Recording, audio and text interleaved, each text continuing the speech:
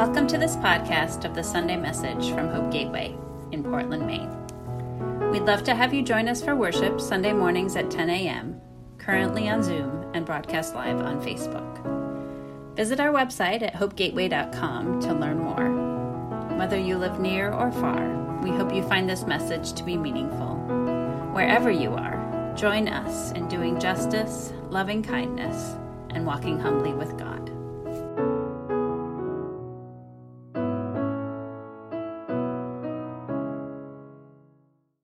We have been spending this Easter season, sometimes known as Eastertide, this time between Easter and Pentecost, looking at stories of resurrection in the Bible and hearing how resurrection is embodied in our own lives. And I'm grateful to Dodie and Linda and Diane, who have brought us their wisdom during this season. When I picked out the scriptures to this series, I chose basically all of the stories of resurrection that are not in the Sunday morning stories of resurrection, the Easter morning. And Ophelia and I let our volunteer preachers choose the scripture they like, and I got what was left over. So here are the table scraps. Actually, this is one of the scriptures with the strangest backgrounds, because some versions of the New Testament include it and others do not. Scholars pretty much agree that the original Gospel of Mark ended before this passage with the line, "Overcome with terror and dread, they fled the tomb. They said nothing to anyone because they were afraid." Which is quite a cliffhanger and a mind bender. Because if they really said nothing to anyone, how is this story being told by a third party? So, there are two different endings added later that show up in various early copies of the Gospel of Mark. And I'm going to share the second ending, which retells many of the other stories that we've already heard from the other Gospels in this series. But these stories weren't included in the original telling of Mark's story. And today, I'm reading from a new translation called the First Nations Version, an indigenous translation of the New Testament. And Jesus, in this translation, is referred to by the name Creator Sets Free. Creator Sets Free. And Mary Magdala is known as Strong Tears. But I've simplified this passage a bit for the ease of sharing it today. And as I read to you, I invite you to watch for signs of whose experiences are believed or not believed.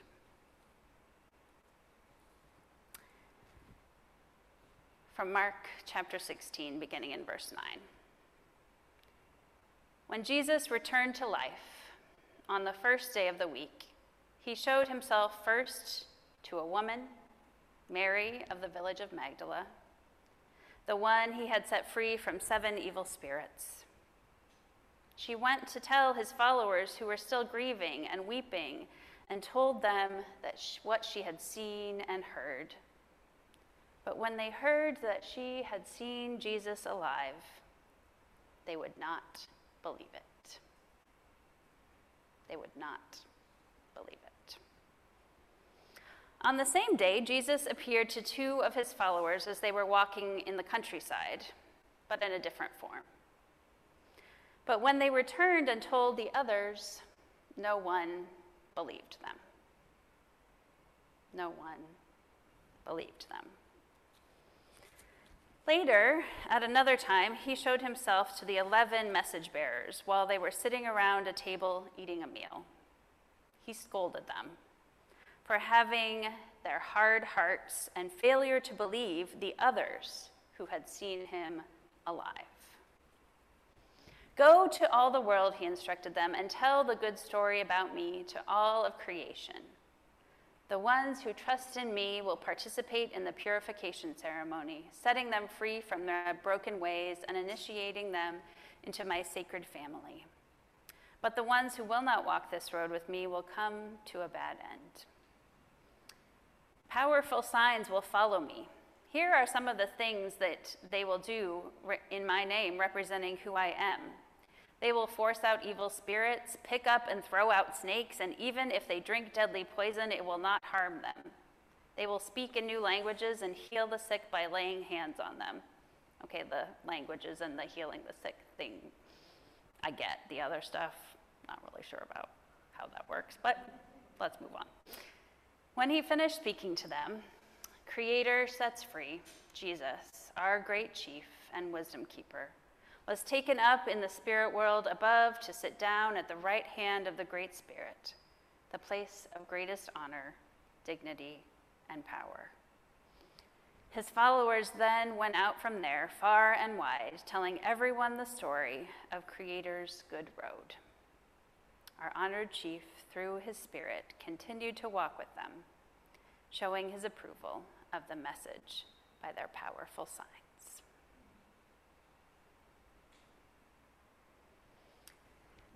The disciples don't believe the women who encountered Jesus outside the tomb. The disciples don't believe the other two disciples who encountered Jesus. And then Jesus appears to the larger group and scolds them for not believing the others. And then he instructs them to go and tell his story to others and ensures them that those they encounter will believe the stories in the exact ways that they did not. Believing and belief are really confusing concepts, especially in an era of autonomy, of individual autonomy and incredulity. When those things are embraced fully and heartily in our society, while at the same time, a severe form of certainty and a lack of curiosity is also strongly at play. We have a hard time believing things we haven't already imagined. And it really gets in the way of actually learning that the world is bigger and more complex than we could ever imagine. There's actually a name for this. It's called the argument for incredulity, from incredulity. Wikipedia defines it as the argument from incredulity, also known as the argument from personal incredulity, appeal to common sense, or the divine fallacy, is a fallacy in informal logic. It asserts that a proposition must be false because it contradicts one's personal expectations or beliefs, or is difficult to imagine. If we can't imagine it, it can't be possible. Personal incredulity fallacy occurs when someone dismisses something that they personally don't understand or can't imagine how it would work. Just because a concept is difficult to understand doesn't make it impossible, right? The basic level of knowledge or understanding by any individual person, or even a majority of people, doesn't dictate what is false or true. To avoid this fallacy, when you're having a hard time understanding something, don't dismiss it. Stay curious, like they should have done in the book, right? If you don't understand why your best friend is suddenly really mad at you and saying bad things behind your back, stay curious. There's more to learn. The opposite of this fallacy might be trust but verify. As I've been thinking this week about belief, I've really been fascinated with this idea that someone can share an experience of God or life with you, and you can believe them. And then that sharing can change your own understanding and beliefs. So maybe that doesn't quite make sense yet, but we're getting there.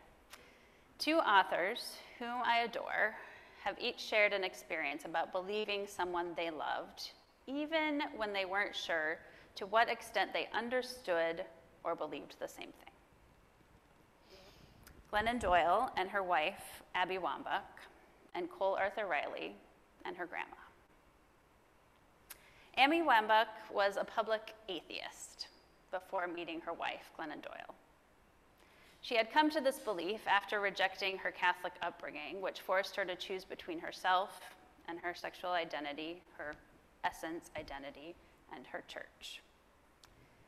In a wonderful podcast last July called Queer Freedom, in an episode of the We Can Do Hard Things podcast, both Abby and Glennon share these reflections on their shared faith.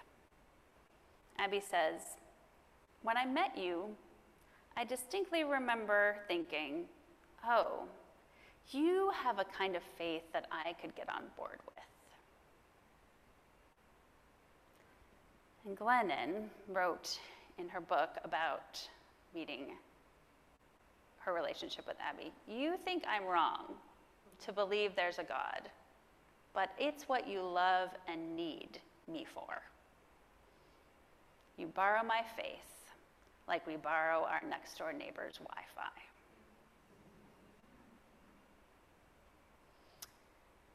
In Cole Arthur Riley's book, This Here Flesh, she tells stories of her life, her father, and her grandma. She recalls an experience her grandmother shared with her that would make anyone a little incredulous. It was a story of having a dream or a vision about her grandfather telling her the stories she didn't ever hear because she was separated from her family at a young age. Cole uses the word believe and belief liberally throughout the book, but this line really caught me. "I'm not one given to belief, but I believe in her. It seems it is the one delicacy my mind will allow for itself." Cole Arthur Riley is a deep theologian and a person deeply committed to the way of Jesus. And she says, "I am not one given to belief, but I believe in her."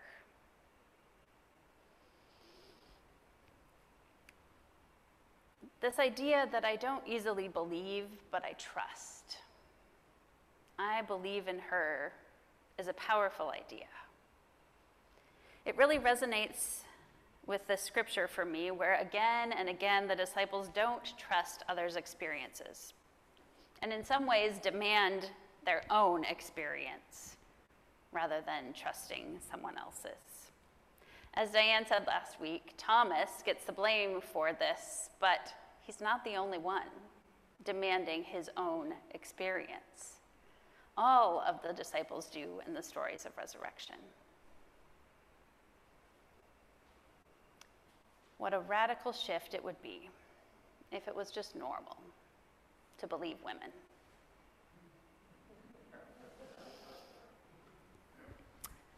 Hope Gateway has never been a creedal church, never required people to a certain set of things or affirm a historical or even modern creed. We don't say that you have to pray a certain prayer to be a real Christian. Many people who have been a part of us for the last 15 years struggle to identify as Christian, but typically they're really down with Jesus. And in our new form as a freestanding faith community, we're able to proclaim an even more open theology. We don't have a doctrine that we are or are not following. We don't have anyone above us telling us what we should or shouldn't be saying or doing. The openness that this creates is that my faith can look really different than yours.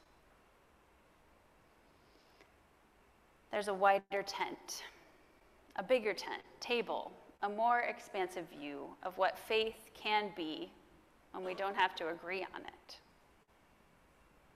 But even as I say that, I believe that faith is something that we share. It's not something that I possess and then I hand off to you, but it's something that we partake in together. I can believe things for you that you want to believe but can't yet believe. You can believe things that I am learning and growing from regardless, if I ever come to believe the way that you believe. This is about trust and mutuality, not about making other people in the mold that we fashion for them. When Jesus talks about the ones who trust in me, I think he really means trust.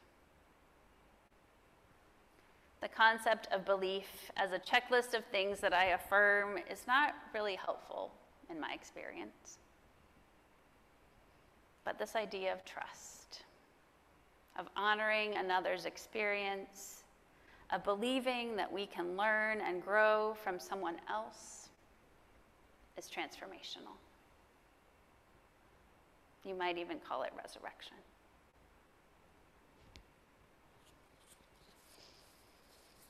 May it be so. Thanks for listening to this week's sermon. To hear more about Hope Gateway and to discover how together we can do justice, love kindness, and walk humbly with God, visit our website at hopegateway.com.